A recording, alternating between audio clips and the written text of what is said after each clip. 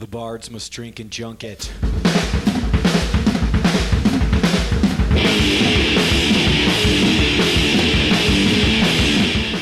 Hello, friends and strangers. Thank you for listening to Tomorrow We Die, a show about the trials and adventures that happen while touring as a working musician, told to you by people who have built their lives or portions of their lives around writing and playing the music that they love.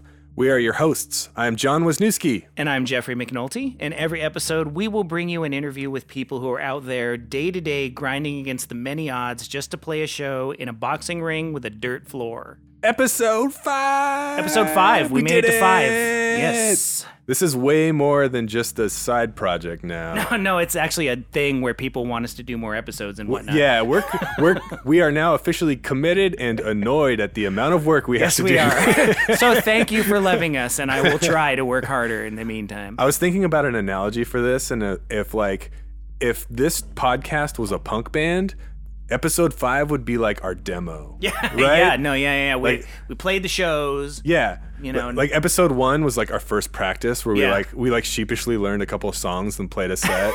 And then, 2 and 3 is like all the shit that happens in between. It's like, now it's like, oh, we have a demo. Oh God, there's expectations. Yeah. Yeah, there's expectations. And then I feel like we're almost to the point where we're the band in town that plays every month or 3 times a month. You know what I mean? And it's like, okay, you got to do that to get people to know who you are, and then at some point you got to back off because you're just going to burn out. But we're older, we're wiser, we're not going to do it that way. We're just going to keep it to 1 a month, and we're just going to keep going that direction. If that. But take our fucking time, Jeff. So far we're doing all right with that. Doing okay. But jokes aside, it's been really cool to have people be excited about the show. Absolutely. So yeah, we are no plans on stopping. We're just going to take our time and get it done in the time it needs. Yeah, and how about this? How about the next time something happens to you while you're on tour and it's super weird?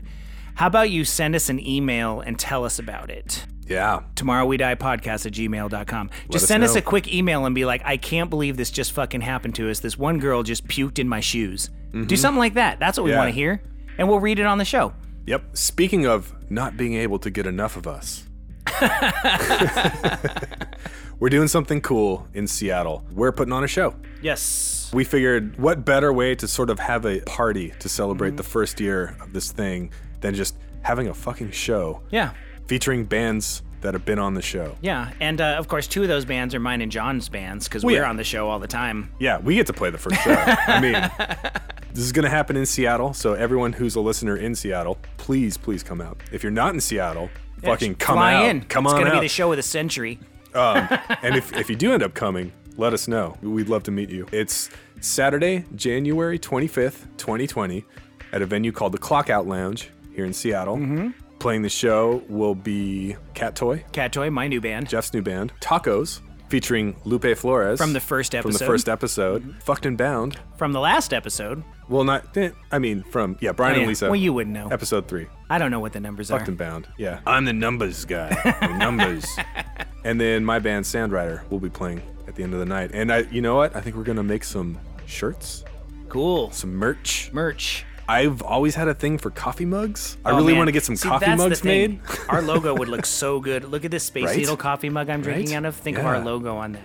Yeah. It'll look good. So we're going to make some merch. We're going to throw a show. It's going to be a big fucking party. Clockout Lounge, Saturday, January 25th. The show's already been announced. Go to the website. I think it's something crazy like www.clockoutlounge.com. I like that you said the www part. To buy tickets. Yeah. Tickets are on sale now. And then if you follow us on the social medias, we'll, of course, be We're going to talk about it a lot more. That. So today, we have Great Falls. 2 of the 3 members of Great Falls. Damian Johnson and Shane Milling. Who are best buds, we've come to find out. Yeah, they're great. I've known both of these guys for a long time. Yeah, me too. Playing Enemy is when I was first introduced to the 2 of them as a couple, we'll say. And you've recorded Great Falls. I did 2 of their records. Yeah. Super proud of that. There's some of those guys that we know them really well. They're super fun to talk to, as you will hear. This is one of the funniest shows we've done. I laughed a lot.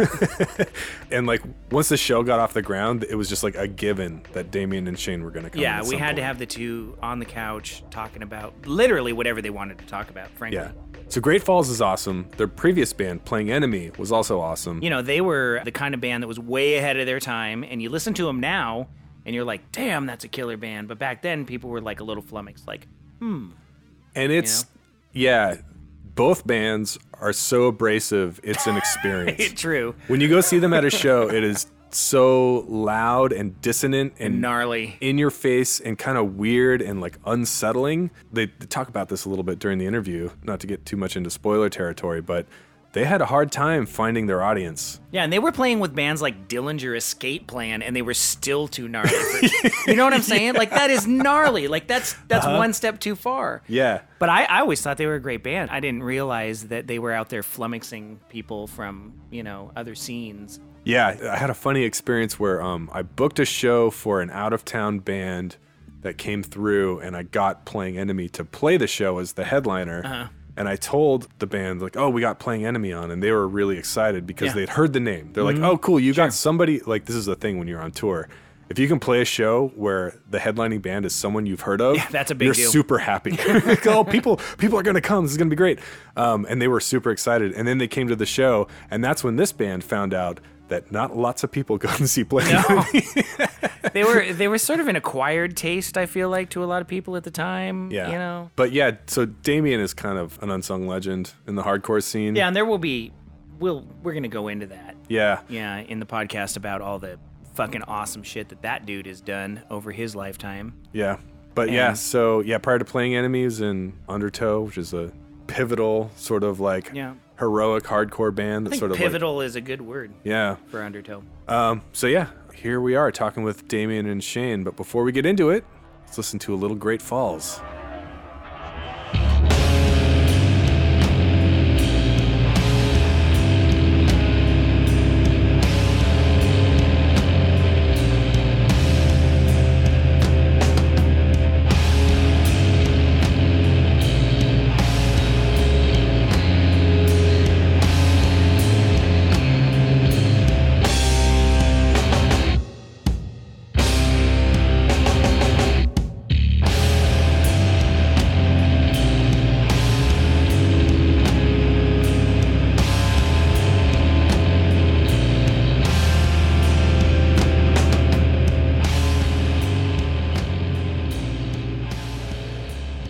Damien, Shane.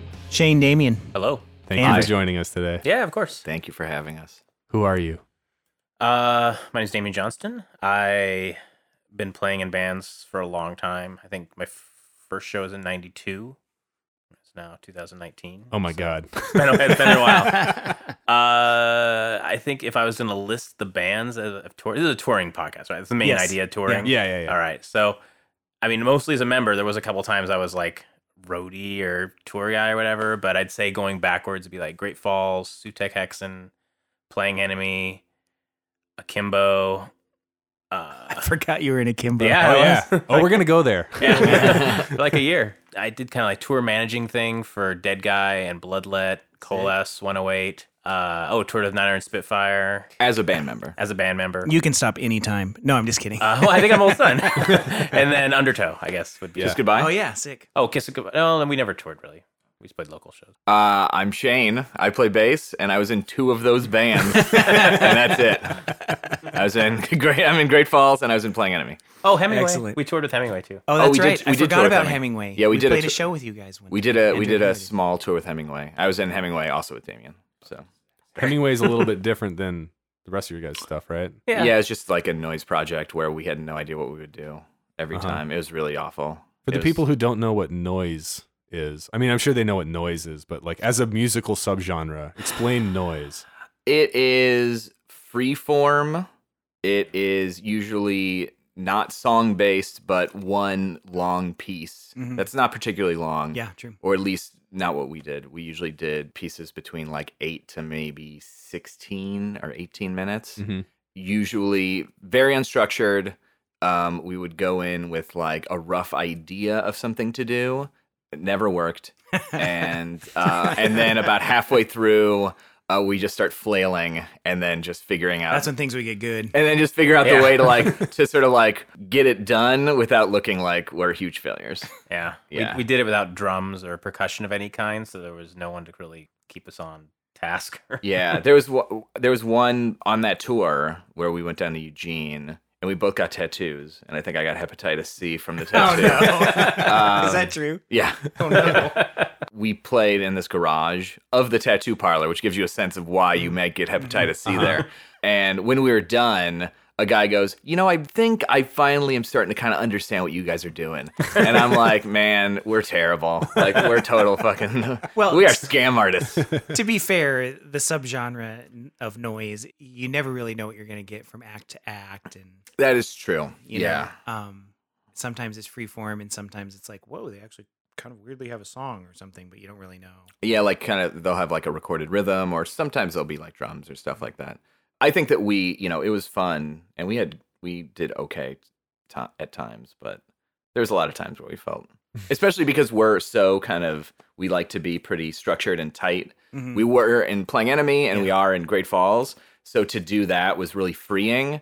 But at some point, we're like, we should go back to like writing songs because this is starting to feel a little weird. That's what I love about Hemingway is that Great Falls happen.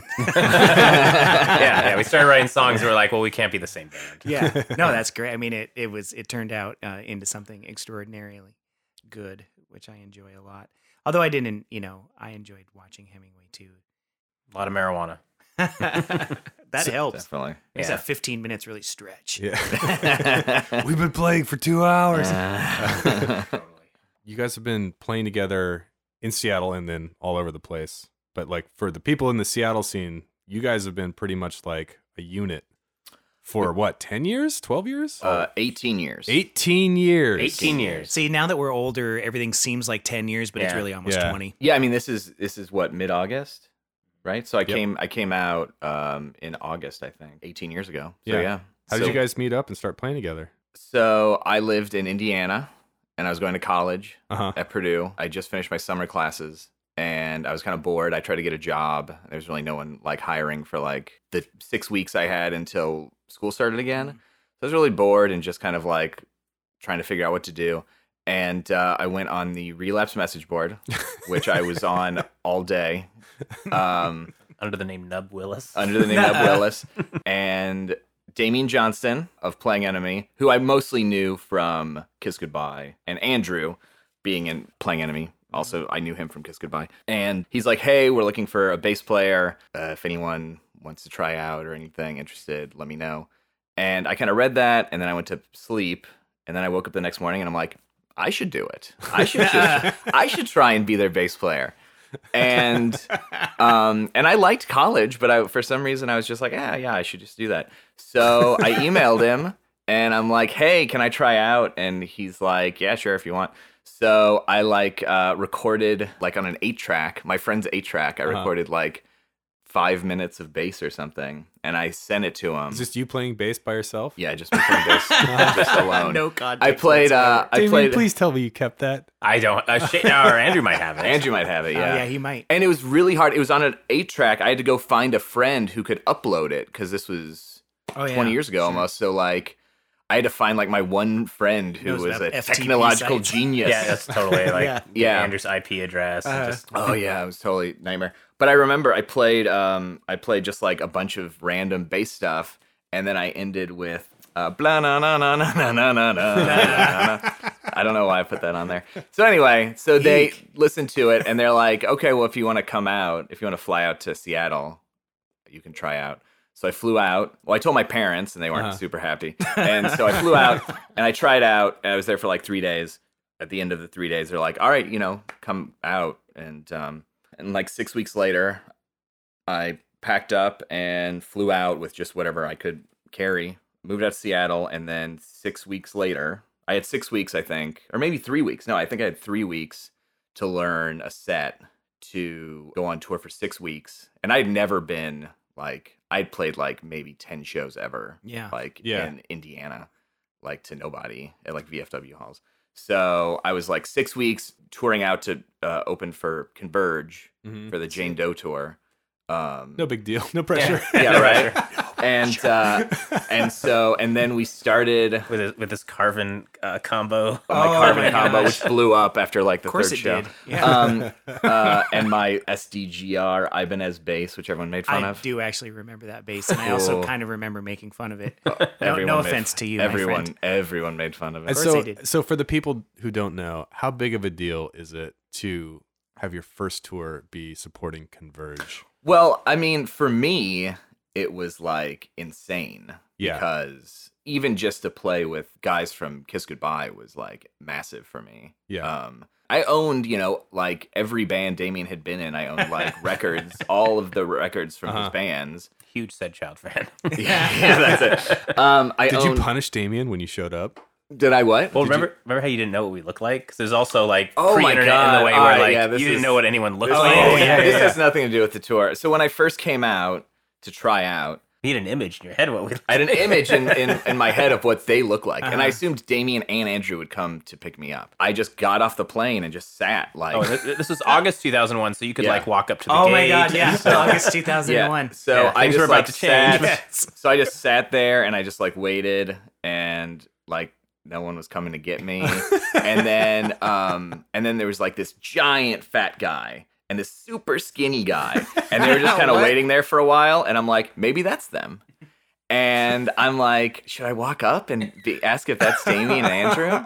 And I just like watched them, and I thought about going up to them, and then finally like some girl came around and they left, and I'm like, I've been scammed. This whole thing has been a scam. They got you to move out for And I nothing. called my mom on a payphone, because no cell phones, and I'm just like, hey, I can't find them. I don't know where they are. Like, I don't know if this is real or anything. Oh no! And she's like, okay, well, just let me know. And then I wrote a note on a big piece of paper. It said, Damien and Andrew, like, I'm going down to the luggage.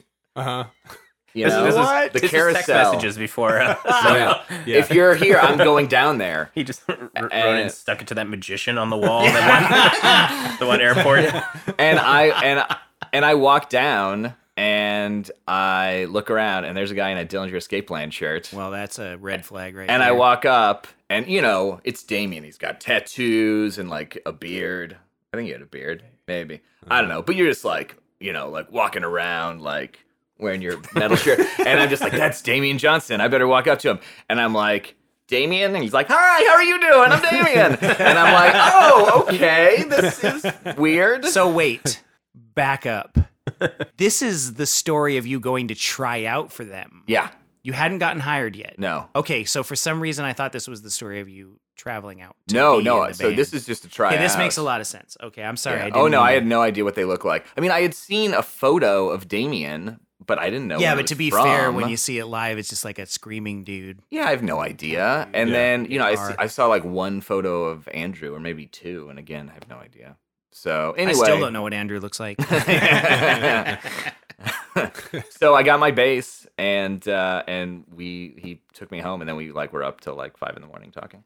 But so then I moved out, and then we started the tour on I think September 9th of 2001. So Damn. try out pre 9/11, start tour 2 days before 9/11. 2 days, and then you're all of a sudden. At least you weren't traveling via plane. That is true. That's kind of what we thought. Yeah, but yeah, we played Denver and then Kansas City, or Lawrence, maybe. We played those two shows, and then we woke up in Lawrence Mhm. To 9/11. Yeah. Oh, we And played then- Omaha too before, because remember I'd like drawn all those pictures on Osama bin Laden, like him, Oh, we did right. like, We did. like him being part of like Pepsi or something. I like I still have that. I have that Esquire. Oh yeah, we did play. We played 3 shows. That's right. So it would have been September 8th, I guess. And then we woke up, and then to get into tour, we drove from Lawrence, Kansas to St. Louis on 9/11 Wow. to play another show. Yeah. Yeah. Yeah. Anybody show up that day?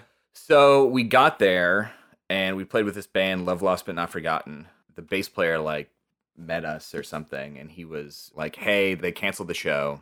Not gonna happen because they're worried about. At that point, you're Because worried. These punk rockers love America. Yeah, and it's definitely going to get bombed by an Yeah, Do airplane. the show, exactly. the terrorists win. Yeah, exactly. And so Trade Center was a soft target, but this fucking Yeah. VFW Hall, this is a hard target. They're gonna make a statement against the veterans of foreign wars right here. Oh my God! But people didn't know back then. They were also bright-eyed. We didn't know, and then dashed. Right.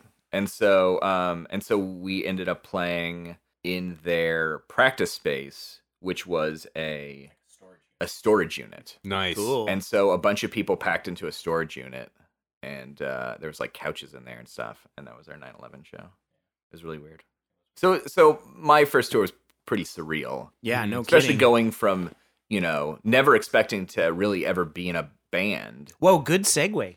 Yeah, well, and also like total time lapse. How much time passed from when you woke up one morning and said, "I'm going to join that band in Seattle," to "I'm on tour now for 6 weeks"?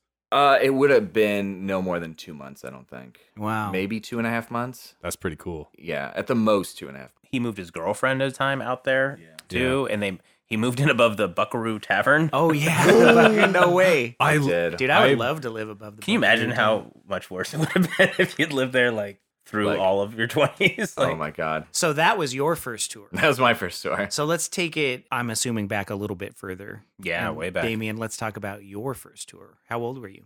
17. Holy shit. Wow. Yeah, I was still in high school when I joined Undertow. What? Yeah, I had been going to Undertow shows for a little while, but like party hall shows, Yeah. stuff like that. And I got to know those dudes because, I mean, back then if you wanted to buy records, you'd go to Fallout, but the other way you buy records were through Maximum Rock and Roll. Mhm. Like you could order from the label, or you could look in the back. They'd have like classifieds. Yep. And I noticed like you could look by areas, and there was a dude in Seattle selling hardcore records, and you just put your fucking phone number in there. So I just call it up, and it happens to be Seth, who played second guitar in Undertow for a long time. Long time was probably like 4 months. Yeah. Back then time is so weird. Yeah. Like, I still feel like Undertow's the band I was in the longest, and I was probably in the band for like 2.5 years. Yeah. So anyway, it happened to be Seth, and I called him up, and I found out, oh my God, he's selling these records. I remember I bought the No Escape Turning Point 7-inch from him, and I was so fucking stoked on getting that record. Yeah. I drove over to his house and met him, and we talked a little bit, and then like later I saw him at an Undertow show, and we kind of caught up, and that band kind of fell apart into two bands, Saidchild and Undertow, and I ended up joining both bands simultaneously. Nuh-uh. Yeah. And the band broke up because the members of Undertow that went on to form Saidchild and the people who were currently in Undertow hated each other. I apparently, like, growing up in a divorced family, I was like, well, I should probably join a divorced band first. I should probably figure out who I'm spending Christmases with, you know? And every other Saturday. Yeah, totally. Yeah, so immediately went from like no bands and two bands while I was still in high school. And so Damn. my first tour of any note was over Christmas vacation of my senior year. We hopped in a van and went up to Canada to play a few shows with this band Strain that had just formed. Yeah, I was like, actually, the funny thing is I joined Undertow and we didn't really do anything. So I actually quit Undertow, but we had these shows in Canada planned. And I was like, well, I'll do the tour since these like 3 or 4 shows we're going to play up there. And I had so much fun doing those shows on the way back. I was like, can I stay in the band? I of mean, course. Yeah, like talk about Undertow. You guys were one of the first like straight edge hardcore bands that sort of like kicked off a whole new subgenre of underground music. Right? Like Yeah, what were the other bands that were like super formative? Because in my mind, I like Undertow and Strain, like you said, were just some of the pioneers of sort of that sort of like Yeah, for Yeah, me, what- locally, it was Undertow. Yeah. I was like, holy shit, this band is killing it, and they're doing something that no other band does. You know? Well, yeah, when Undertow was around, there really wasn't anyone else doing that. I mean, Resolution, which was Ron Garnapi, who recently just passed away. Mm-hmm. It was his band that he had with Dan from Sunny D Real Estate. Oh, yeah. Oh, my it was- God, I forgot about that. Yeah, and they were around for like a summer. You know, Yeah. they did like a 7-inch and like a song on a comp or something. Yeah. And then right before that was Brotherhood, which was like the big hardcore band in Seattle for up until about 1990. But they were like hardcore. They weren't what Undertow is. Yeah, or they was. they just, I mean, the biggest thing they probably ended up doing is like that. They did a U.S. tour with The Accused, Mhm. the Splattered Straight tour. I remember that quite well. That was that Clever. weird time. Yeah, it's clever. It is clever. But you know, there just wasn't a lot of other bands doing that, and just I think because Undertow just kind of hit at the right time with a lot of enthusiasm, a lot of kids just sort of showed up. There was no internet or anything like that, but there was this kind of burst of maximum rock and roll kind of excitement that happened. It was like a first wave of straight edge sort of hardcore with a capital H and X's on your hands. I'm throwing that out there. Yeah, for in sure. the Northwest. Yeah, it was like yeah, kind of I'd like say so. coming up. Boom! All of a sudden, it was like what coalesced into Brotherhood, and then boom, here's Undertow. And I liked Undertow because of the chug, and I like any band that can hold it down and chug for 3 minutes solid. And it also hit at that time where like you'd go to a show and there'd be Undertow playing, but it'd also be like 1007 and Positive Greed and Christ Totally. on a Crutch, like a bunch of different kinds of bands that maybe all live in the world of hardcore but Yeah. aren't straight edge hardcore, whatever. Northwest hardcore luminaries right there. Yeah, and we all just played shows together all the time, and it just sort of all of those bands brought in other people. So you got all these people who are like, oh, I really love pop punk and Sam I Am and stuff, and I'm going to go see 1007, but they see Undertow and they enjoy it because it's it was a fun show and we all got along and it was a positive, cool, weird place to be. And we were all seeing shows at the Party Hall, like this. Yep. That place where you have to sit on big piles of carpet rolls. I was there a lot. I saw a lot of Christ on the Crutch shows, a lot of Q shows, a lot of Subvert shows. Definitely. See Ajax. Ajax, my buddy. Yeah. He's my bestie. Oh, he's so cool. And Greedy Greg, who would be doing sound the whole time for Oh, Positive yeah. Greed. Oh, man. I haven't thought about that guy in a while. Yeah, so we just kind of hit at the right time, I think, to make it just all sort of work. And you had a lot of momentum. I mean, Undertow, before I was in the band, was playing a show every weekend. It was just what they did. Yeah. Like, oh, it's Saturday. Where are we playing this weekend? And you play. There was an arcade in downtown Bellevue. I remember I saw shows there. Had like laser tag and stuff. Do you remember that? What? Zones? Yeah. Maybe Zones. Yeah, I think it was Zones. It was like a mini. Zones was a mini golf place. Was it me? Okay, it was like Yeah. it had an arcade and stuff, and then like they had like back room that had like a little stage, and they had Huh. shows. Holy shit. Someone needs to comment on that. I swear it's that's, Zones. It's got to be Zones. When you said that's that, I was east like, oh side yeah, of before my course. time. It's like not on the downtown Bellevue side of the highway. It's on the other side. Yeah. Like by the car dealerships and Zones. shit. Yeah. Okay. Yeah. There's no Zones competition. There we go. Right. Not famous original Zones. Come on. That'd be great. A bunch of competing arcades in town all named the same thing. So you're 17. Yeah, 17 years old. You're on your first tour. Uh-huh. You're about to quit this band. Yes. You go on tour, and you're like, wait, Wait, this is awesome. this is great. Yeah. What were the things that sort of happened on that tour that were like, oh, maybe I should not quit? I think like most people, I'm kind of scared of new things. And I think being in both Sedchild, who hadn't really played any shows at all, I think the first show Sedchild ever played was in the drummer's basement of his parents' house. Yeah. And like just a bunch of girls that we hung out with like came to the show. It was I've played those shows too. Yeah, okay. It's my birthday. Come to my house. and Yeah, watch me totally. play. Yeah. Yeah, it was super lame. But like we did that, and like Undertow never did anything. And I'd go, I'd been seeing Undertow for a couple years, and they were like my favorite local band. I was so into them, and then they just didn't do anything. Yeah. We wrote some songs and it was cool, but it was just like, man, this kind of sucks. Like these guys are done. Like Yeah. it's so funny to think. I was just like, man, Undertow's over. Yeah. And Sedchild seemed to have some potential, and also, again, a bunch of girls were hanging out with us. So I was like, this is great. But then when 17 we years old. yeah, then when The Undertow decisions you left the city and actually played a show, I was like, oh, holy shit, this is awesome. There's like a bunch of people. Like I'm getting some.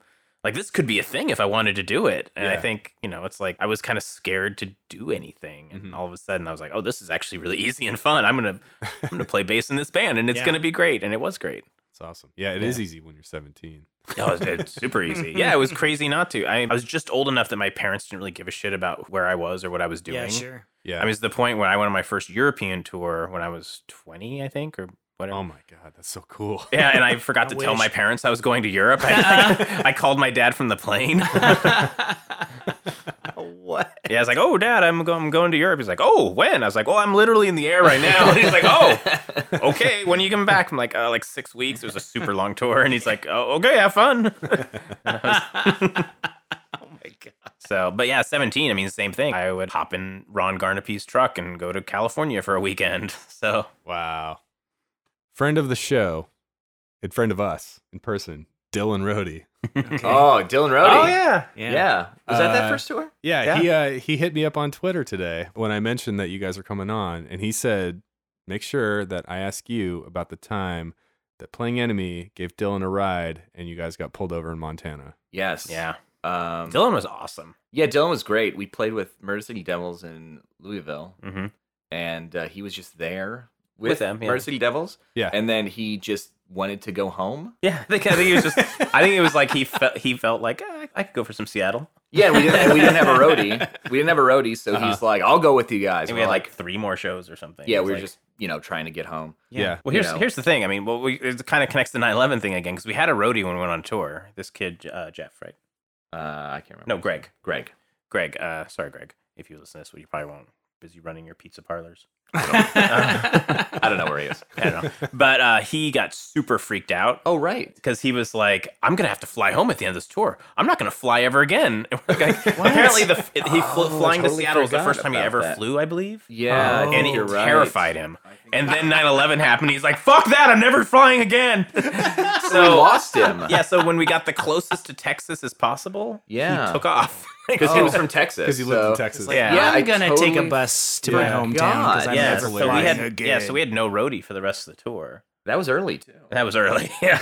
We lost him after like a week. I forgot about that. Yeah, so we had no roadie, which, it didn't end up being that much of a pain, I mean, but Converge were fine. Far as but they loaned us their roadie. They loaned us our roadie, who was a great roadie, and also absolutely no one gave a shit about buying our one T-shirt and one record. Yeah, so you didn't have to worry about merch. Yeah, no worry at all. Like the thing was, it's kind of hard to maybe understand completely on radio, but it was like literally we had one shirt, which was super ugly, and we had one CD / vinyl. It was right at the very end of the table, and Converge had like 20 fucking shirts, of course a million records and CDs. And so everyone who walks up, they start over like at the far end. They're not spending their money and on like, that side of the table. like blow through our, like 2 seconds, look through ours, and then just slowly, meticulously look at every Converge thing as we just kind of like crestfallen. We're like, no one gives a shit. So we didn't really need a roadie much for that. Yeah, so if you go to Great Falls shows and you notice no one's working the merch table, it's because we were taught that way. Yeah, we learned quickly how it works. But yeah, so Dylan jumped on, and we're like, yeah, we'll take you home or whatever. And one thing that Andrew Gormley, who is the drummer in our 3-piece in Playing Enemy, he's a curmudgeon. He's always a curmudgeon. Oh yeah. I think of Born him. and raised. Yeah, I mean, he was 31 on that tour. Mm-hmm. I was 20. And he was 31, and I thought of him as being, the oldest man alive. And I still, and I'm 7 years older than him now, and I still think of him as being 11 years older or more than me on that tour, Yeah. And so Dylan was not a curmudgeon. No. And certainly not. Certainly not. And I know that he kind of tested Andrew's patience a little bit. But also, Dylan, nice guy, cool dude, much cooler than us. And if anyone's going to have drugs on them, it's going to be Dylan. Absolutely. sweet. Yeah. Absolutely. Absolutely. So when we get pulled over in Montana, for what reason? We had an air freshener. We had an air freshener hanging from our rear view. So that's why you got pulled we had over? an obstructed... We had an obstructed view. It's just a copy. It's a reason to pull. We had punk an rockers obstruction over, right? in our window. Was somebody driving shirtless when you got pulled over? That would have been Andrew. I have a theory. If you're driving out in a place like Montana with your shirt off, you're gonna get pulled over. I believe Andrew. Yeah. Andrew was the most paranoid about us getting pulled over or getting screwed with and whatnot. And some of that stuff, Well, right. And some of it's for good reason, but for a diversionary tale about Andrew. But he was a fucking cop magnet. He's the most normal white guy in the world. I mean, if you know him, it's at true. that point, but in at Playing that Enemy, point, we were all drunk assholes. and also at that Sure. point, Andrew had long hair and a fucking rooster beard. rooster beard. Oh. Yeah, so he looked like a scumbag. Okay. He looked like a total With fucking his shirt scumbag. off? And Nice. so maybe he didn't have his shirt off. I don't know. He probably did. He was the kind of guy who would drive with Well, I'm if he going didn't have to a shirt on, imagine that. he had that shirt of Travis Bickle. It's just torn to shreds. Oh, right. Yeah, he also had that shirt, which looked like he got shot in, I said. Yeah, a thing before the Montana, another reason we got pulled over on some other unrelated tour is we're just driving on the highway, and Andrew and I had some conversation about whether or not you could wave at a cop. So I'm saying, don't wave at a cop. And Andrew's saying, what's wrong with waving at a cop? For the record, He's just working. I'm on your side, Shane. Thank you. I don't think that I have a super controversial standpoint on it's don't not wave at a cop. Yeah. But Andrew at the time thought, what's wrong with waving at a cop? He's like, Yeah. they're just working at their job. Don't they want Working a at their little job, acknowledgement? if you wave at a cop, you look extra not guilty. This was his belief. My belief was not. So, just driving along on the highway on one of opportunity our presents tours, itself. the opportunity presents himself. Andrew waves at a cop, and we are immediately pulled over. And the cop pulls us over. He walks up, and he goes, "Why did you wave at me?" Maybe he thought there was like a reason he was needed. Well, see, Yeah. now that's true. Sure. Like, it's not necessarily like that guy waved at me, he is a criminal. Yeah. It has to be that guy waved at me. He's waving at me. I'm a cop. Yeah. No one waves at me. Yeah. Maybe they Who need would me. wave at a cop? Maybe they need me. Yeah. Yeah. Maybe this is his like. giving the cop the he's benefit out. of Maybe the he's doubt. like, hey, I have no brakes. Please come help me. Yeah, It maybe might have this just is been his straight up distress freak signal. abuse, probably. Yeah. Maybe he's being detained by that guy who clearly didn't want him to wave at me. The one in the glasses. How do you handle it? Well, the cop's just like, why'd you wave at me? He goes, I was just saying hello. And he's just like, can I get your license and registration? He showed it to him. He went back, came back. He's like, all right, see you later. And we drove on. And Andrew, he was probably like, that was just the wrong cop. I could wave at a different cop and it would be fun. Yeah, every Playing Enemy tour, the one thing, if Andrew had been here, we could have just really discussed about how much I loved the fact that Andrew and Shane, 24 hours a day, argued on tour. Every tour we did, Bickered. for like 4 years, however long the band was together, Yeah. they just fought all day. Yeah. All day, every day. Hours and hours of fighting. It would just never end. There was only a few times it was actually like bad where they Yeah. were mad. Well, I mean, they were mad at each other a lot, but Yeah, we were pretty mad at We stopped, but there was a time Anyway. they stopped talking to each other for real for a while, and that was real fun for It was me. a full day that of sucks. silence on the tour. It was bad. Well, anyway, well, Was Okay, there so- like a catalyst argument that led We to the can't- silence? Was we it, can't like, remember. Who was the cutest golden girl or something? I mean, it was definitely something super petty, but Yeah. we can't remember what it was. Uh. Back to Montana. Yeah, back to Montana. So Really we quick, get stopped. sorry. We get Shirtless, stopped. we're assuming, Shirtless. Gormley. Yeah. And one thing, Dylan was fun on tour, and he would pull up at a gas station and buy a 6-pack of beer and just start drinking in the van on tour. And Andrew would be like, "Fuck, oh fuck, we're gonna get pulled over. You have an open container. Yeah. Even if you drink it all, you have an empty can. We're gonna get completely fucked." And then Andrew's like, "I'm gonna wave at this cop with my shirt off. That'll solve it." Yeah, Dylan would buy beer, and of course we weren't allowed to buy beer, but Dylan was like, what are you going to do? Yeah, you And gotta fire me. yeah, exactly. And so Dylan, either Andrew made him or Dylan's solution was he bought electrical tape and he just covered the entire beer can with electrical tape. That's very time consuming. But I guess worth it. You don't have anything By else to do in the the day. time it was fully taped, he had finished the can. Yeah, it's like bringing our red green on tour. Yeah. What you gotta do is you gotta wrap up this can. Just get her done. Yeah. That was the solution, was to just wrap up the cans. And he'd be really enthusiastic about it. Like, look, Andrew, I'm helping. I'm wrapping up a beer can and tape. And Andrew's be like, God damn it. Because this is a guy I can't tell what to do. Because, I mean, Yeah. clearly Dylan will just make Andrew feel uncool and leave and probably get, hitchhike home. And it'll be an awesome adventure and we'll have a really great time. So we got to bring him with us. So we get pulled over for the obstruction, which is the The air freshener. air freshener. And so they pull out Andrew, and from Andrew's retelling, the guy's like, I know you got drugs. Just Yeah. tell me where the drugs are. Tell me where they are. We'll figure it out. You We've just gotten gotta tell me where the drugs are. We've gotten that one before. Good cop, bad Yeah. cop, bullshit, but Yeah. one cop. Yeah, Yeah. yeah, exactly. Just tell me where the drugs are. We're gonna bring the dog. Does like- Dogs that are on their ever way. work on dogs are on the anyone? way. You tell us before exactly. the dogs get here, it'll be a lot better for Yeah, you. exactly. Yeah. Yeah, If you got to make me bring the dogs out, Yeah. things are gonna be a lot hairier. Yep. And Andrew's like, 3 of us don't have drugs. There's this 4th guy though. No, he didn't. Well, he essentially, yeah, no, I mean, I don't know if he was like, I don't know about that guy. He's probably much worse. He's probably just like, I'll give you this guy. I'll do a citizen's arrest in the van. How about this? We can both unpeel that electrical tape and then we'll see what's going on. He's got cocaine in his butthole. Get him. Yeah, but he was just like, we got nothing. I don't know about this guy. He's like, I'm not going down for fucking Drody.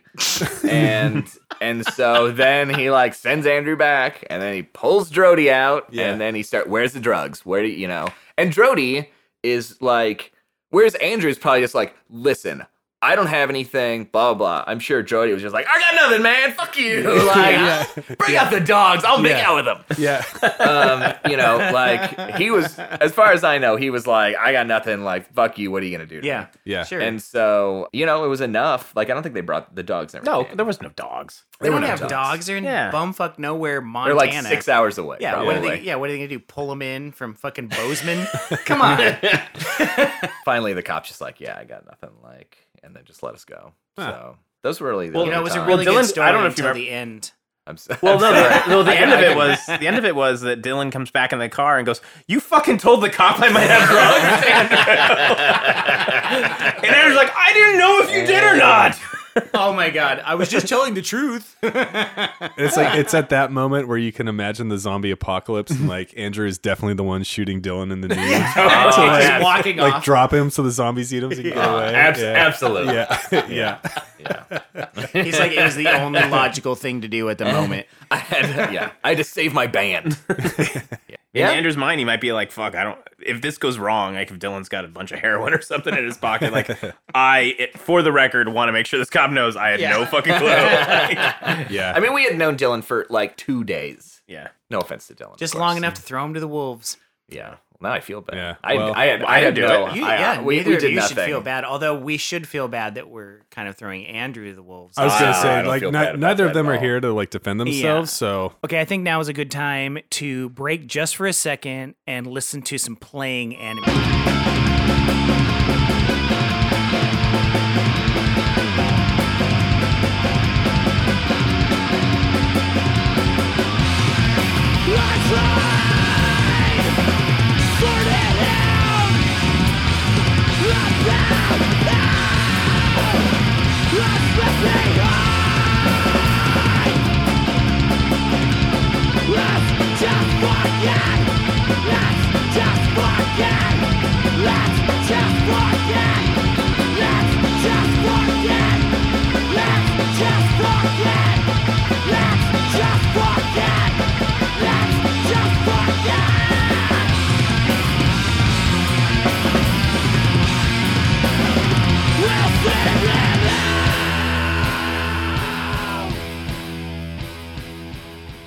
a little bit of trivia for the John Wisniewski fans. I'm just kidding. So a long time ago, though, I was booking akimbo tours all the time, constantly. It was all I did. And I got this weird, crazy idea where I'm like, I'm getting kind of good at this. There's a rhythm to this.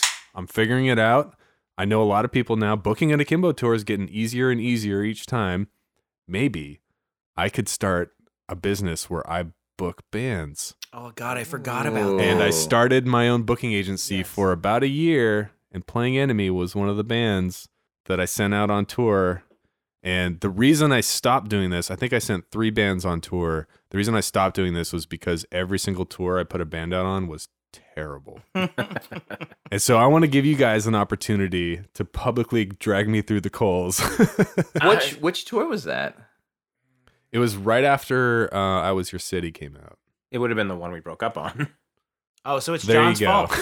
Yeah, done and done. And scene. John's fault. Let me see. Well, I mean, we never had a good tour. I mean, every tour was bad. Yeah, your tour was no worse than. So what's your tour may have been better In- because we in- played West Coast shows that were familiar to us. But in the degree of like what makes a good tour for you guys and what makes a tour bad? And why do you say that you never had a good tour? I mean, I could probably count on one hand good out of state Playing Enemy shows that were like, wow, that Yeah. was fucking awesome. Yeah. Like, that was great. I maybe thought for a long time this is just how it was. When I was in Undertow, I was 18 and I was just like, oh my God, I'm in Idaho. Oh my God, I'm in Montana. Oh my God, I'm in Chicago. Like, everything was amazing and cool and weird to me. And it's like, I'd like watch the news when I'd go somewhere. Like, oh my God, their local news is so fucking crazy. Like, oh, they've all got their own like tire guy who like wears costumes on TV. Like I was just, everything was amazing. I remember like being in Madison, Wisconsin and not having any money. So I dug through the garbage till I found enough pizza coupons to get a free pizza. Like just everything was an adventure and fun and cool and awesome. And then by the time Playing Enemy came around, it was like, You're like, wait, that's what homeless people do. Wait, am I homeless? Well, yeah, there was like sleeping outdoors and stuff. And, like, the first Undertow tour, there was a day I was walking around the Lower East Side of Manhattan with no shirt on and carrying a hammer. I'm not going to say it again, but you know what I'm thinking. Wait, am I homeless? I was like this, and I felt totally at home doing that. I was like, I'm walking around looking for the guy who just jacked our guitar, and when I find him, I'm gonna hit him with this hammer and then take my guitar back. Fair enough. Yeah, that's what I'm doing today. Yeah. Like, but by the time Playing Enemy came around, I was like a grown up, and this was a job, and like, we had peers like, oh, Mastodon's kind of getting kind of big. We should, we should probably like take this seriously, and if we did, really did this, it'd be great. So I think the expectation for like return on investment was a lot higher. Yeah. You know, when you're younger, you're just like, oh, I'm not home. This is awesome. Yeah, like, we're- Yep. this was the beginning of like, this could be a thing. And all of my, you know, people my own age and people younger than me had come up are all starting to like make money doing this. And we're like, oh, maybe we could do this. And then I think because of that, we kind of shot a little higher. But I mean, we had, like I said, like maybe, I mean, I'm being a little maybe inaccurate when I say one hand, but I'd say like we had good shows. We had good shows, but I mean, we played full U.S. tours. That's a lot of shows. Yeah. So Yeah. No, I booked 5 weeks for you guys. It So, was, yeah. Yeah. Okay, yeah. So Yeah, it you would've guys been, were out there. So it would have been the Yeah. So I'm the trying second to U.S. think. tour. Yeah. That was Andy Crawshaw was your roadie on that one. Okay, yeah. Oh, that would have been when you Yeah, met that- Chris. That's when I met my wife, actually. Oh, so John, Oh, you're a success. yeah, redeemed. So you are responsible Actually, for that- breaking up playing. We played a few But- good shows. yeah, that actually was one of the better tours. To be Baltimore honest. was a great show. Really? Is that when we played? Well, that wouldn't have been the Baltimore when we had to pull into Oh no. a parking lot where they had to be like, go in the back. There's like razor wire, and they had to like open a fence to get in. that was the Baltimore show we played. We played 2, I think. We played that one. I think we did play 2. Yeah. Was that the same tour? 2 Baltimore shows, really, John? I mean, that doesn't sound like me. I don't know if you booked Bakersfield. Bakersfield is the worst show I've ever played. Huh. We've played worse shows, like as far as performance, but as far as what happened, Yeah. it was the worst show. So what happened? Yeah, It let's was start at the two- beginning. It was 2 bands. I think it was supposed to be 3 bands. Uh-huh. We pull into Bakersfield. Not high expectations. No. Playing No Enemy had played Bakersfield before. We played the- before me. Munoz Gym. I would have booked that one. Yeah. That was my one contact in Bakersfield. I think he had stopped doing shows at that point because we had played Munoz twice already. And Yeah. this would have been like, yeah, we're gonna go to Munoz. Like, Totally. we're gonna play in a fucking boxing ring. It's gonna be Yeah. awesome. So in the future, there will be an episode of this show where we talk all about the Munoz Gym, but it's not out yet. All right. What is the Munoz Gym? Munoz Gym is a venue in the loosest way possible you can describe a venue. Like, it is a garage Uh-huh. that you would work on a car in if you wanted that car to be full of Black Widows. It is not actually a garage. No, but it's a structure, 4 walls and a roof. 4 walls and a roof. Like no 90-degree angle. Fucking, No. like somehow the roof was like a keystone feature to keep the walls up, I think, and that's about it. And the floor was dirt. Like there wasn't concrete floor, but it doesn't matter because taking up almost 90%, if not 95% of the entire square footage of this garage was a makeshift boxing rink called Munoz Gym that this kid's grandpa basically Yep. taught guys how to box in this gym. And it was like, someday there'll be some guy who's like, gets like a Rocky kind of movie or some dude who's at a biopic, dude, right? and they'll show this off as like, this is where he trained. I mean, in a perfect world, this is what happened. Yeah. And no one would believe it because it's so ridiculous that you would the directors would look at it in the pictures. They'd be like, no, we got to make this like, it's got to be like a spruce this normal, up a like, little bit. yeah, there's got to at least be concrete. There's got to be a foundation poured before we can like deal with this. I mean, it was like, I think literally like extension cables from the house dragged out, to plug in your stuff. And Oh, yeah. And it's in depressed as fuck Bakersfield, California. Yeah, this isn't like next to City Hall, like in or the Lux part of Bakersfield. This is like in the fucking like the hood. Bakersfield is a town that shouldn't be as big as it is. It had like a very brief period of like an oil industry. Yeah, It's like, oil and there- trains. There's oil in them hills or whatever, Yeah. right? And they like set up a bunch of oil industry and started building a city, and then the oil ran out real quick there. Yeah, there's probably some And like they're like, optimistic oh, 1930 hotel shit. downtown that's real pretty, but that's Yeah. about it. Yep. I grew up thinking Bakersfield was cool because of corn. What? Like, We need to circle back on this later. Yeah, No, just leave them alone, Jeff. Yeah? It's fine. we all No, have no, an, no, we all I'm have an okay. entry point. Okay. and so that one show, which maybe you wouldn't have booked, I'm not sure, but we went, and it was this small room, and 2 girls had shown up. One was the girlfriend of a friend of ours, and it was her friend, and so they had come to the show. Uh-huh. And then 2 or 3 other guys showed up, and we're like, okay, well, 5 people. That's a pretty bad show. And then one of the 3 guys said, hey, we're the other band. Can we? Of course it is. Can we borrow like your drum throne or something? Yeah. And then when we went up to play, they left. So it was just us playing in front of those two women. Yes, and then we just like and they loved it. They were huge Playing Enemy fans. Oh my god! And we were just like, what do we want to do? Like at that point, it's like they're just there to be nice. Yeah. Yeah. And they don't care. They don't like the music. They're just there to be nice. And probably have something to do in Bakersfield. And it was something to do in Bakersfield. But apparently there were plenty of other things to do in Bakersfield for the rest of the population. Because there was another show like right down the street at this pizza place where everyone plays. Right. And Yeah, it's like, Yeah. And so it was us on tour playing in front of two disinterested people. And it was like, we've played bad shows. You know, we've played a lot to a lot of people who didn't want to see us, who didn't give a shit, to very, very small crowds. But that was like the most small, like disinterested crowd of just being like, what, like, why are we playing? Like, what is the exactly point? When you're loading your gear on, you're kind of all three looking at each other going like, what is the point of this? What the fuck are we doing? Because logically, you know, and there is that whole get in the van thing where you want to slay to, you know, 5 people or whatnot. Sure. But then you hit that wall and you Yeah. look around and you're like, why did we even load in? You know, I think Damien can back me up. Like, I am a big proponent of like the get in the van, like play to everyone like it's a fucking stadium. Yeah, or sure. do what Me you too. can. Me too. Do as hard as you can. The thing he says in the book, which resonated with me, is like, so 4 kids showed up. It's not their fault. 4 Yeah. kids showed Right, up. right. Yeah. Like, Yeah. I love that. And I totally ascribe to that as much as I can. But there's that edge case where you're just like, well, this is beyond. And you're stuck with that kind of problem where you're just like, okay, I'm on tour. I take the good with the bad. Do I play this show even though it's going to do nothing for me? Show must go on. How far does that go? Yeah. Right. And Right. we But still- eventually what's it your goes, personal morale limit? it goes pretty in that far. world? It's weird. It does yeah, go I mean, pretty we still far. played that show. Like, Yeah. it was Of course. dumb. What else are you gonna do? You're in fucking Bakersfield. I mean, I think we had this conversation. I mean, there was part of us that's like, well, we got to play a show, but then there's other things like, we're not a hero for playing a show. Yeah, no I one don't- wants us to play. Like, Yeah. I don't think we we don't want to play played- if they don't want to play. I don't think Yeah. we played a full set. We played maybe 3 songs or something. Yeah. Which, We've you know. we've definitely had shows on tour where we mutually agree with the people who set up the show that like, this one's a bust, right? Yeah. You guys don't want to be here. No one Yeah. came. Yeah, We're like- gonna go find a hotel or like party or go find a bar or something. yeah, And it's just mutual. It's like, yeah, okay, well, we tried. So I hear there's a towel story. it's not really a towel story. It's just towel real question. quick. Do you bring a towel on tour? No. Yes. Wait, yes. You do. Hold Damn on. it! It would be nice if one of you did and one you didn't. Yeah. Yeah, no, I do. You bring a towel and you Yes. bring a towel? Have you ever read The Hitchhiker's Guide to the Galaxy?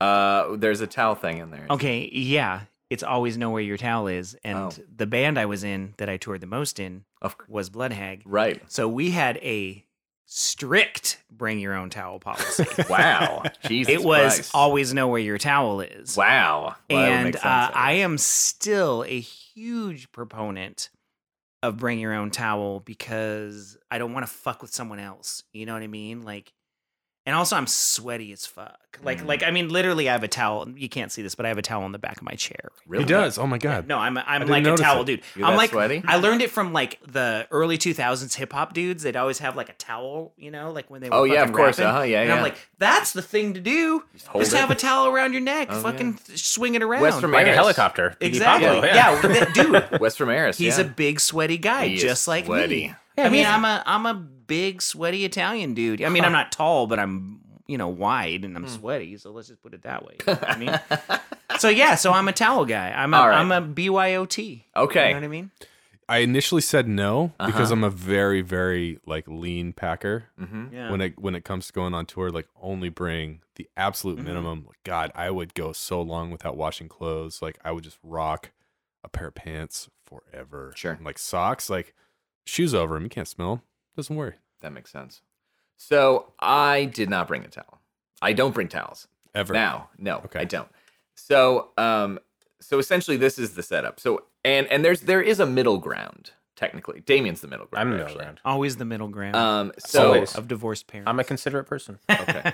So, I like So- to consider. But I feel like bringing a towel or not is binary. How are you in the middle? well, I'm you'll in the see. middle of- Well, Yeah. there's All right, two anyways, extremes I'm here. sorry. Yeah. Go ahead. So- Continue. I'm just saying there's Okay. good people on both sides. So That's what they said about the Nazis. No, I'm just kidding. Totally. That's what our president literally said about That's what Trump said about That's the what Trump said about the Nazis. Real quick pause. Fuck you, Donald Trump. So Andrew, this is still back on Playing Enemy with Andrew. It connects to their constant arguing. Yes, this was an argument that spanned the entire duration of the band. It would go right now if he was here. Yeah. Oh yeah, it would start up I right wish away. he was here right now just for this. So You'll have to have him on so he can give his side of the story. It's true. Yeah. Andrew religiously brought a towel, of course. You have to bring a towel. It is rude to not bring a towel because you end up using someone else's towel when you take a shower. And they don't want it. And they don't want you to. Yeah. But Andrew, when we got to a place we stayed, he would ask to shower. He would say, Where's your shower? "Where's your shower? I need to shower." That's not asking. That's demand. That's more of a telling. That's asking where the shower is so that he will go shower. Yeah, he's not asking if he can shower. Yeah. He's asking where the shower is. Yeah. Yes. He's asking when I can shower. Like, Yeah. when are you going to get the answer to my question out, dumbass? But he brought a towel, Uh-huh. which was his form of consideration. I didn't bring a towel, but under no situation would I ever ask to take a shower or anything. And I would never assume that I could just borrow. I would never ask to borrow a towel.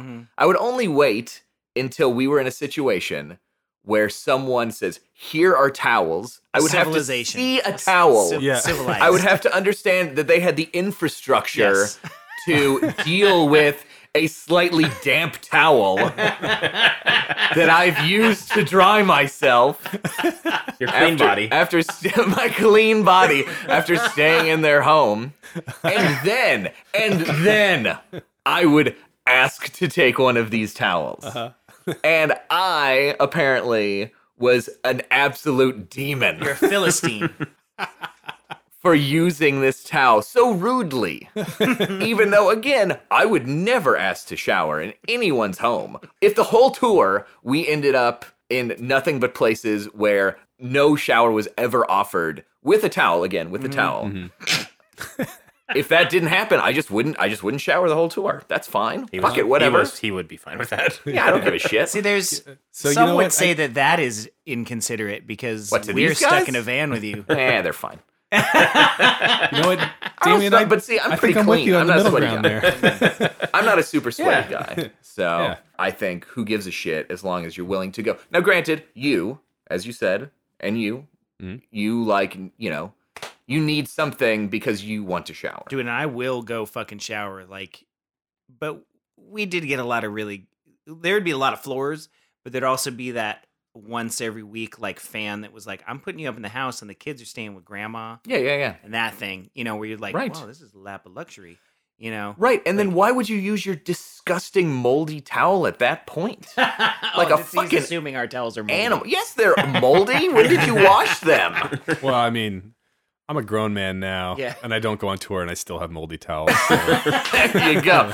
I mean, keep in mind, am not keep in that mind way. that My these towels are yeah, washed. yeah, these civilized individuals that I'm on tour with have their disgusting towels stuck into the windows are That's what pulled you You have have out, to Yeah. dry them and because then you gotta stick the corners in, Yeah, and it's then you the push worst. the windows back in. been there. That's insane. In terms of van real estate, I think the worst is drying laundry. Yes. When it comes to where am I yes. going to dry laundry in the van? It's not. There's no Come good on. answer. Yeah. There's no No, good answer, and that's it's bad. usually the windows. Yeah, that's a bad scene. The- I mean, it's fine if you're in the desert and you're trying to keep the light out, and you're like, well, shit. I think I put my complained towel about up. this on another show, but the amount of times I got slimed by a sweaty shirt on tour just gets me fucking infuriated. I get so mad when someone tucks their sweaty shirt somewhere to dry. Oh, You're yeah. like, oh yeah, there's my pillow. I'm just gonna reach for it. What the fuck?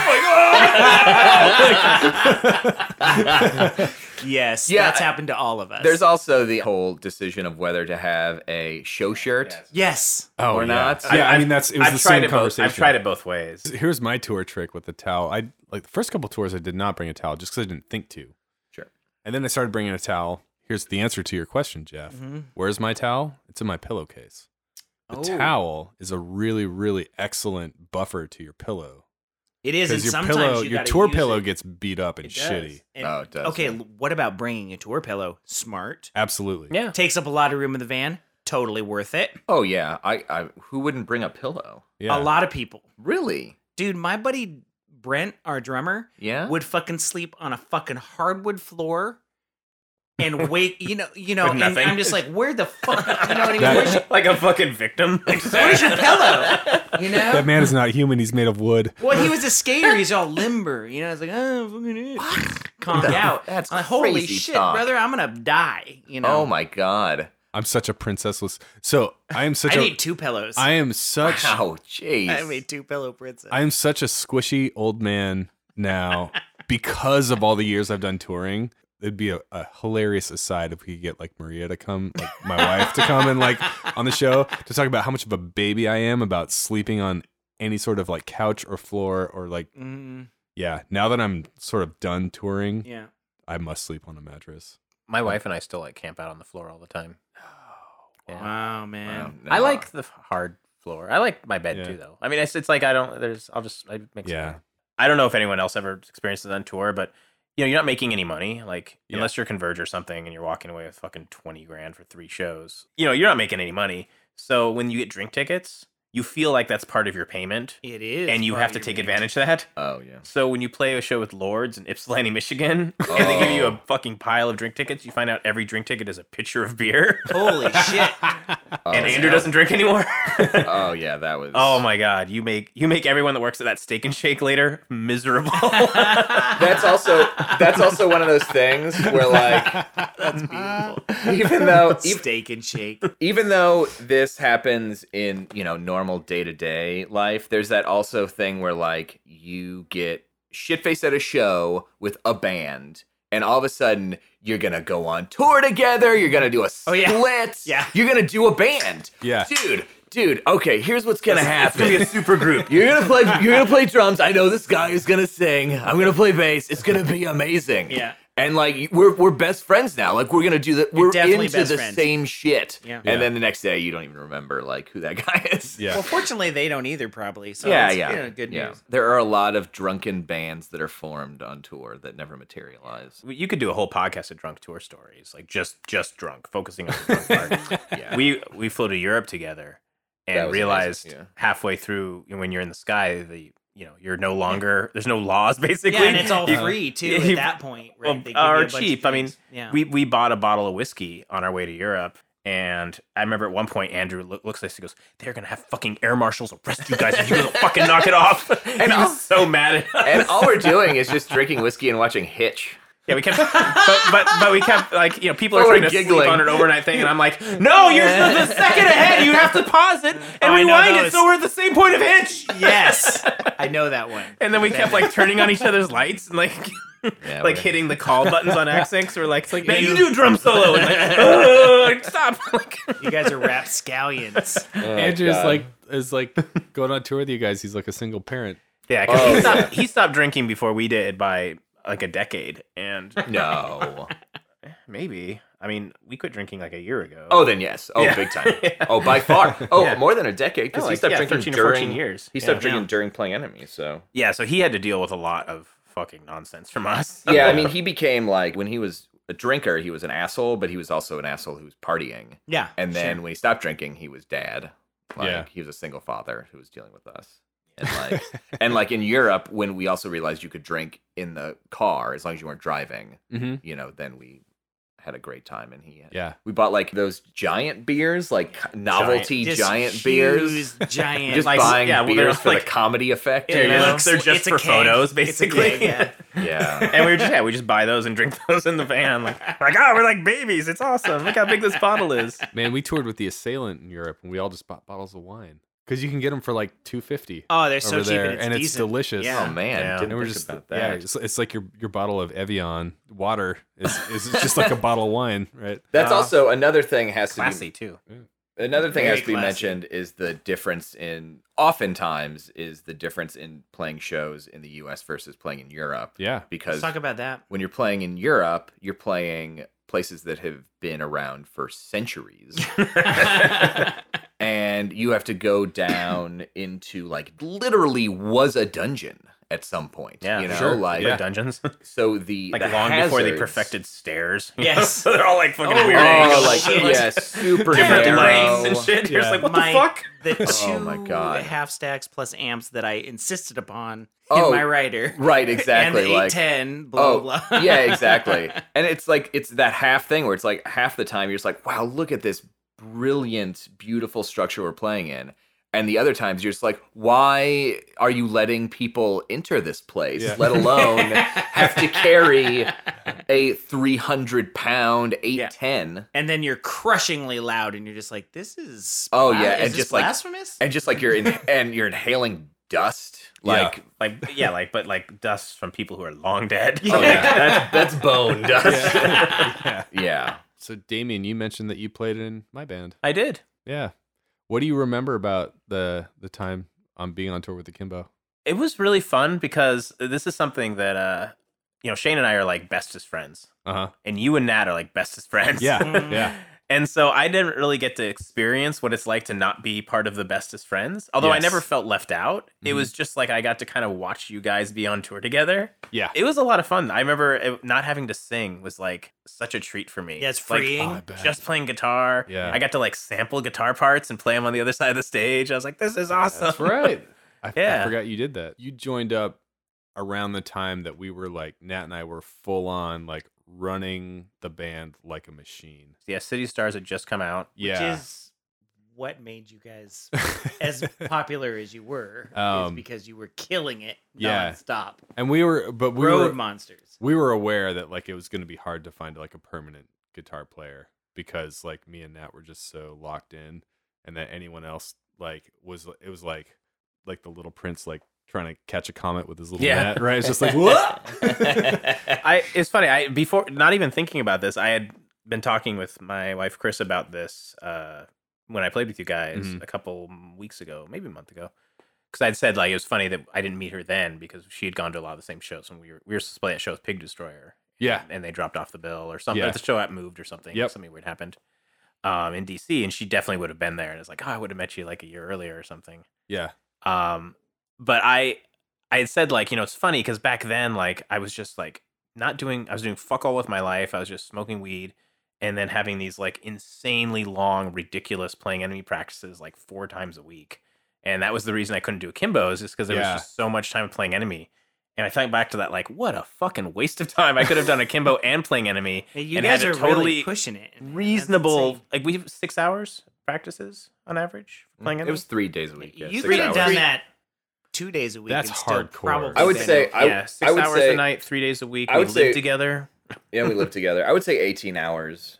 18 hours a week. and like practice. fuck all the show for And it. and we would write a song maybe every 6 months.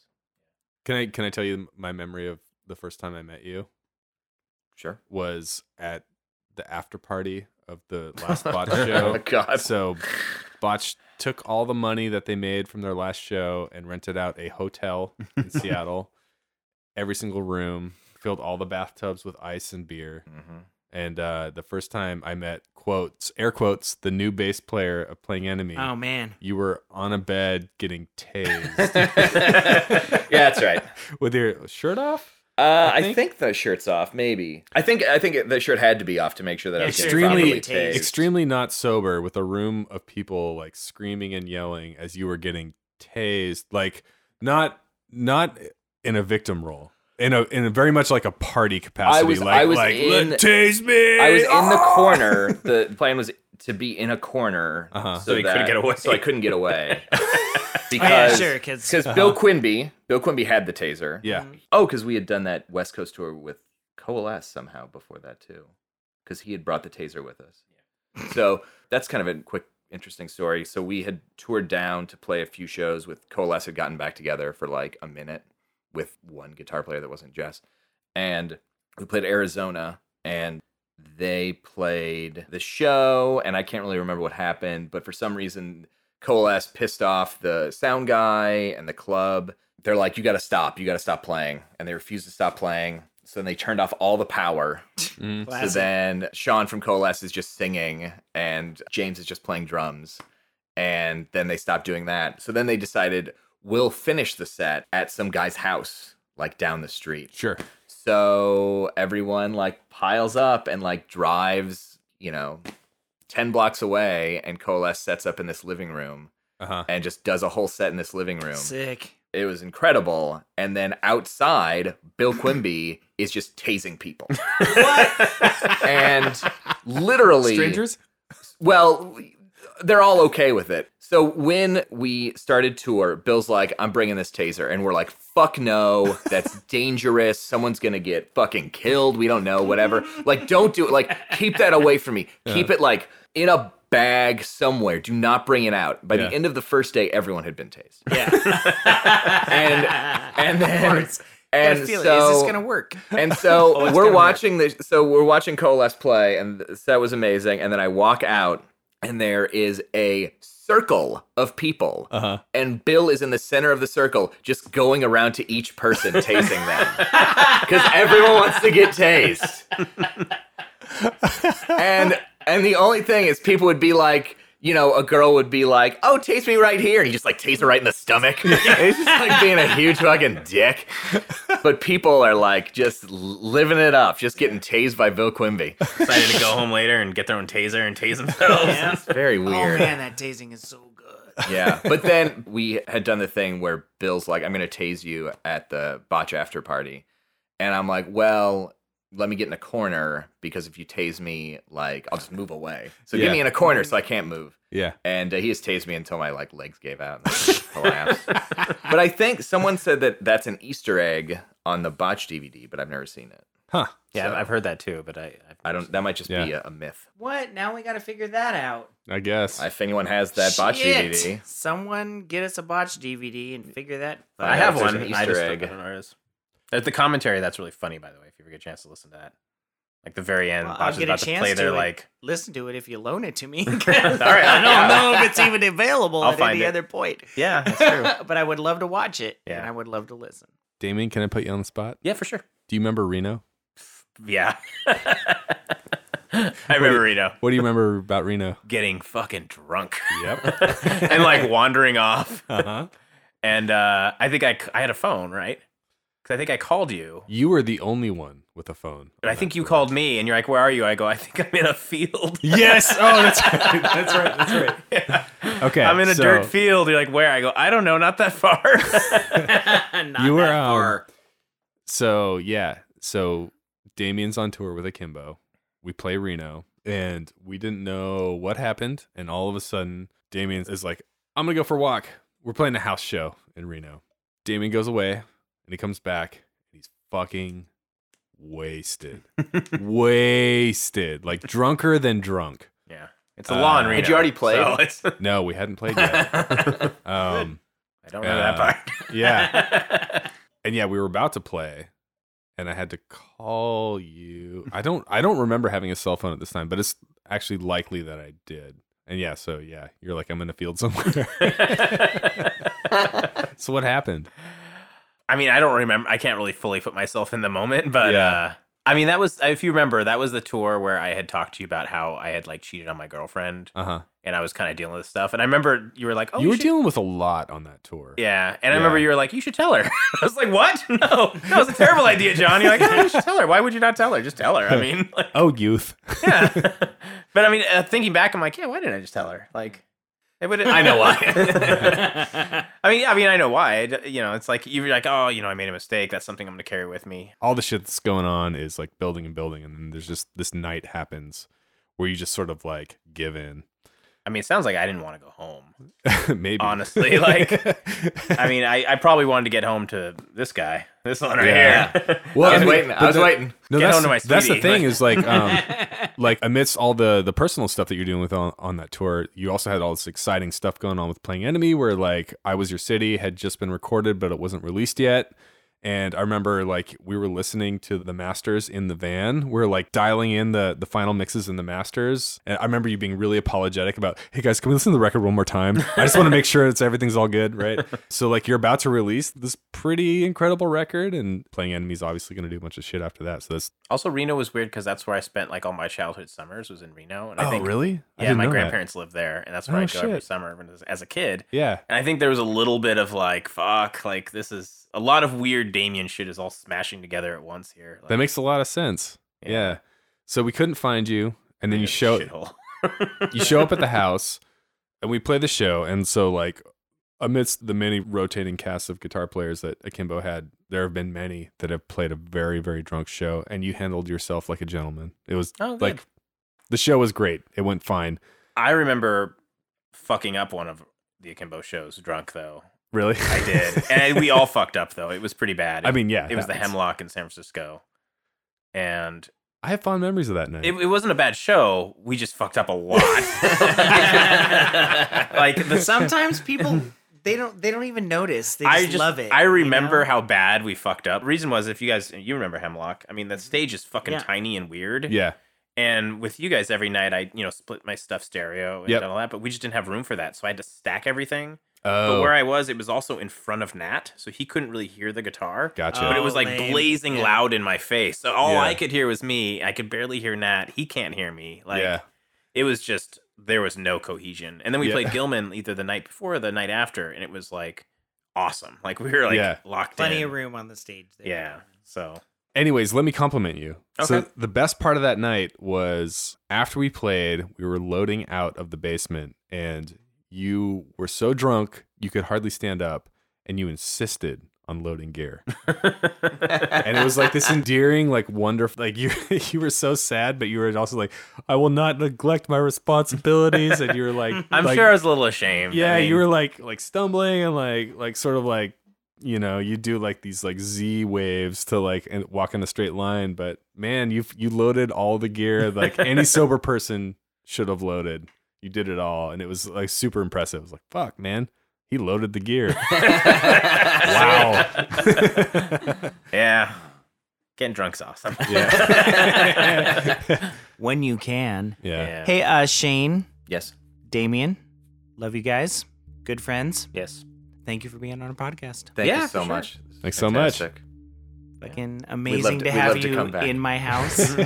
I'm sure there are further stories. So many. But that being said, it's awesome hanging out with you, and thank you so much. Thank you. Thank you for being involved. All right. That was the awesome and wonderful talk with Damien and Shane. Thank you so much for being on the show and making me laugh for an evening. It was amazing. The funny thing is I've been editing this podcast. We're doing this later, as you can probably imagine. And I just got done doing sound for Great Falls at a show, and I told both of them that I felt like I'd been hanging out with them all week because I'd been listening to them in headphones nonstop, and I feel like we're even closer than we were, but it's fake because it's just me editing a podcast. Well, Jeff, think about someone out there feels that about you. Oh, right isn't now. that sweet? I hope someone feels it with my squeaky voice. Somebody you don't like loves you right now. Oh, yeah, that's exactly what's happening. So, but another funny story about that night. So we wrapped up that conversation. Yeah, I had torn down the gear, like the mics were put away. Wrapped it up. We're walking up the stairs out of your studio. And as we're going up the stairs, it's me and Damien are standing next to each other, and he's like, "Oh, that was super fun. I didn't even think about telling you this story and this story and this story." And he starts rattling off all these stories. And so we called him back down, just downstairs, and we were like, "All right, tell us that story." Yeah, and basically, I had to just be like, "Okay, that one thing you said, tell it right now." So here it is. So, let's see, collection of quick stories I forgot to tell you guys. Start with the pipe bomb. The pipe bomb. Okay, so when Undertow was on tour in 93 with Spark Marker, we played a lot of like sketchier places, like house shows and just kind of fun stuff like that. And we played this place in Pueblo, Colorado, this house show, and it was like the one punk house in this kind of shitty neighborhood. And it's just a normal neighborhood. So, we had like lined the streets with cars on both sides, and only really one car could get through at a time. And so cars were kind of going by slow. And we played our show. It was great. We played this band called Amnesty, which is awesome. And the guitar player of that band actually lives in Seattle. And we talk about this sometimes, but I can't remember the dude's name right now. So anyway, like I decided at one point, like I'm just going to go play in the band. Like this is a fucking crazy night. Like we just played a show. I'm hot and sweaty. There's a million people out here.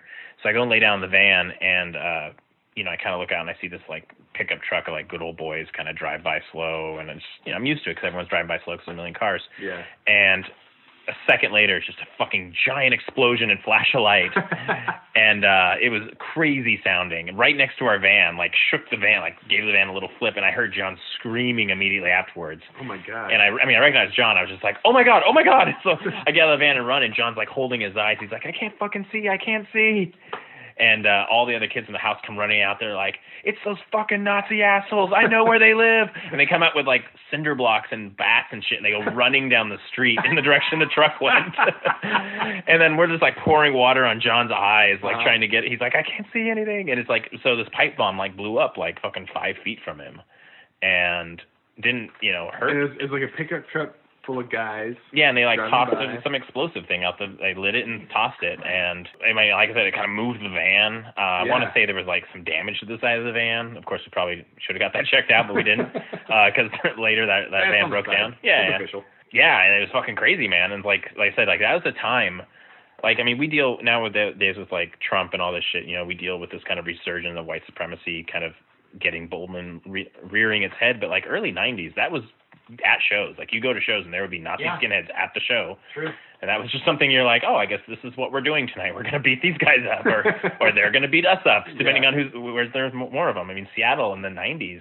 I mean, it sounds like you remember, Jeff. I mean, we had Nazi skinheads at our shows all the time, and there was fucking brawls. Mm-hmm. Ajax is known for basically collecting these guys' scalps. I know. I would be there. I would be right there. This is before I was friends with him, but I'd be right there, like picking on skinheads and figuring shit out. I was the dude with the dreads at the fucking show, like throwing down.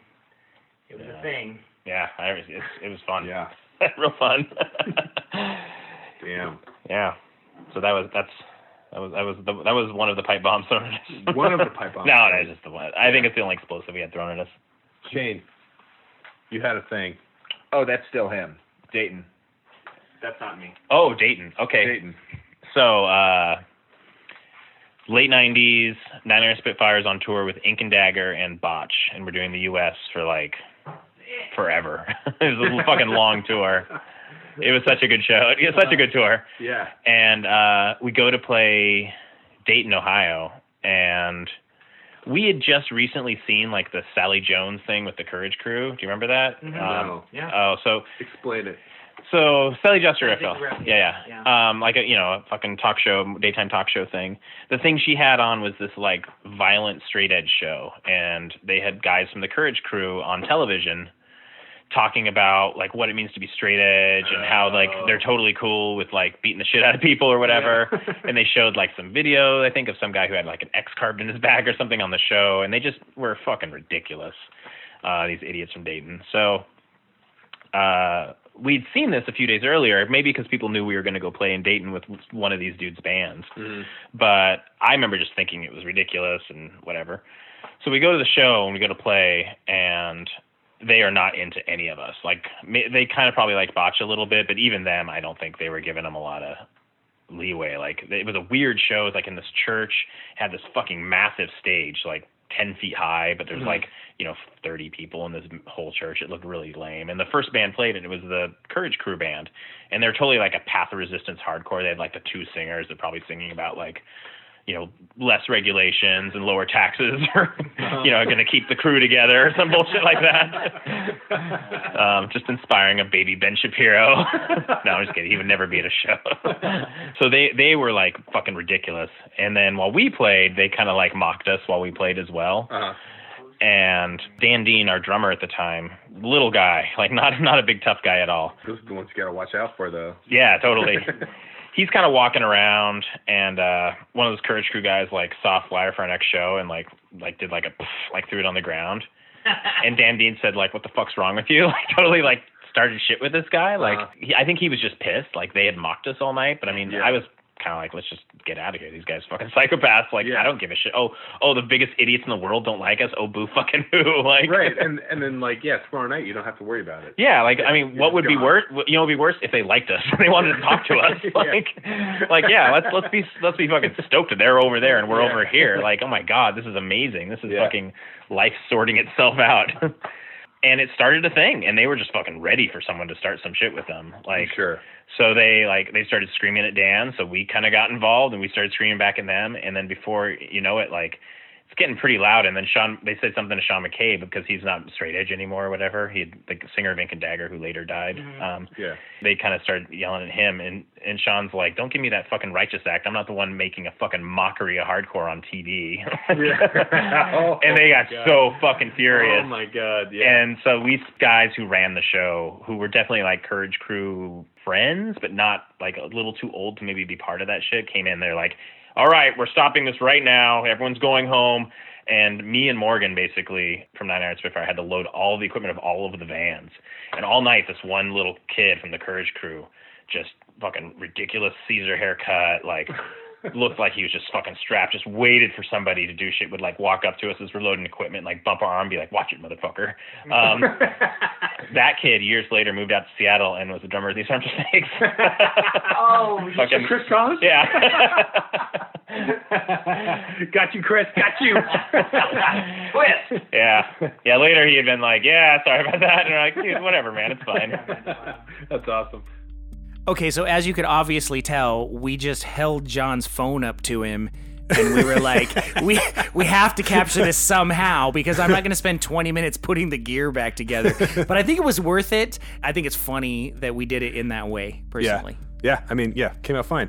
So, and then I was thinking another thing. As I was listening to the rough edit of this interview, there's a lot of talk about being shirtless for some reason. What is with the shirtless thing? I don't know, but then it made me think. The first time I ever heard of you, Jeff, was in album credits. You'd recorded our mutual friends band Teen Cthulhu. Yes. And I'm looking in, it's like their first release, and I'm like reading in their like CD liner, and it says recorded by, air quotes, shirtless Jeff McNulty.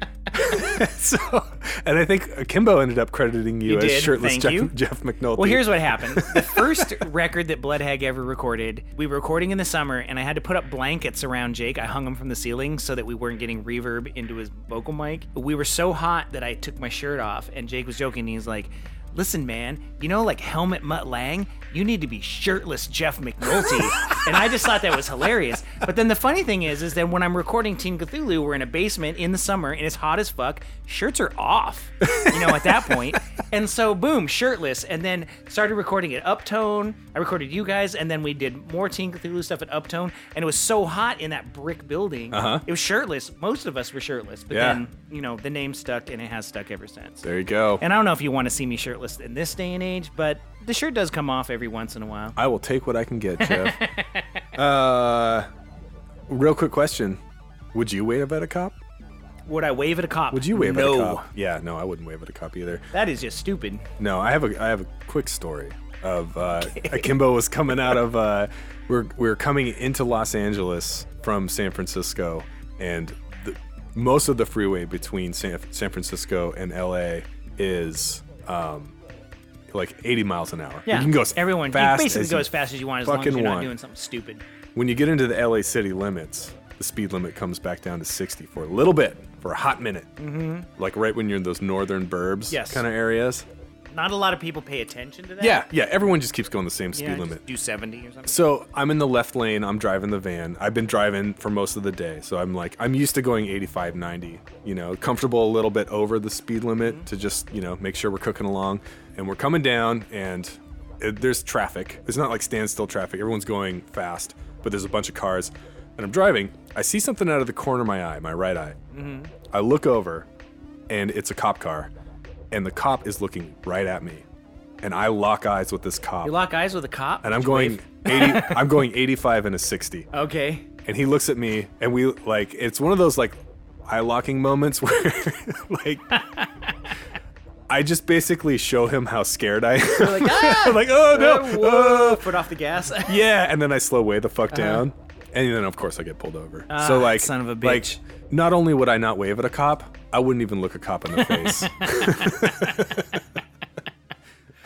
Oh my god. Anyway, so that's it. Thanks for listening, everybody. And then real quick before we go, doing a show in Seattle, January 25th, 2020, at the Clockout Lounge. Sandrider, my band. Fucked and Bound, which is Brian and Lisa from episode 3. Tacos, which is Lupe from episode 1. Cat Toy. Yeah, that's my new band. Your band from all the episodes. From all the episodes. Hope to see you there. Oh, one more thing. Today we talked about a friend of the show, Dylan Rohde, who unshockingly has been a professional roadie for most of his adult life. Quick shout out to him and his podcast, The Dylan Rohde Show, in which he interviews a variety of people involved in the arts and how they balance creative energy with making ends meet. Check out The Dylan Rohde Show on any major podcast platform. Thanks, everybody. Thank you for listening. This show is about touring musicians telling incredible stories from their lives as they remember them. Humans are generally pretty great, but we all know that memory fades over time, and that in the moment, people interpret situations differently based on their personality, background, state of mind, drugs they were on, intoxication level, etc., etc. The important thing to get across here is that at no point should these stories be considered hard facts or perfectly accurate portrayals of real events. If by some chance you were there for something that was talked about on this show or know someone who was and heard a different side of the story, if you feel we've been inaccurate or misrepresentative in any way, please don't hesitate to reach out, help us set the record straight. TomorrowWeDiePodcast@gmail.com. We'll read everything. And to any road warriors out there who might be listening, we want to hear your stories too. If you have a crazy moment from the road you want to share with us, then please drop us a line on email. Write it up as succinctly as possible, please. We don't want to read your autobiography. And if we have the time, we'll read it on a future episode. Feel free to plug yourself and the band as well. Again, the email address is tomorrowwediepodcast, all one word, @gmail.com. And once again, I'm Jeffrey McNulty. And I'm John Wisniewski, and this is Tomorrow We Die. Find us on the internet. Our website is www.tomorrowwedie.com, and remember that's two W's, TOMORROWWEDIE.com. On Twitter, we're at Tomorrow We Die PC. Instagram, at Tomorrow We Die Podcast. Facebook page is at Tomorrow We Die Podcast. Our email address is tomorrowwediepodcast@gmail.com, and the show is published on iTunes, Spotify, Stitcher, Google, and SoundCloud. Podcast production by myself, Jeffrey M. McNulty, at the Pachinko Parlor, Seattle, Washington. The background music is from Null Frequency Impulsor. Thanks so much for listening.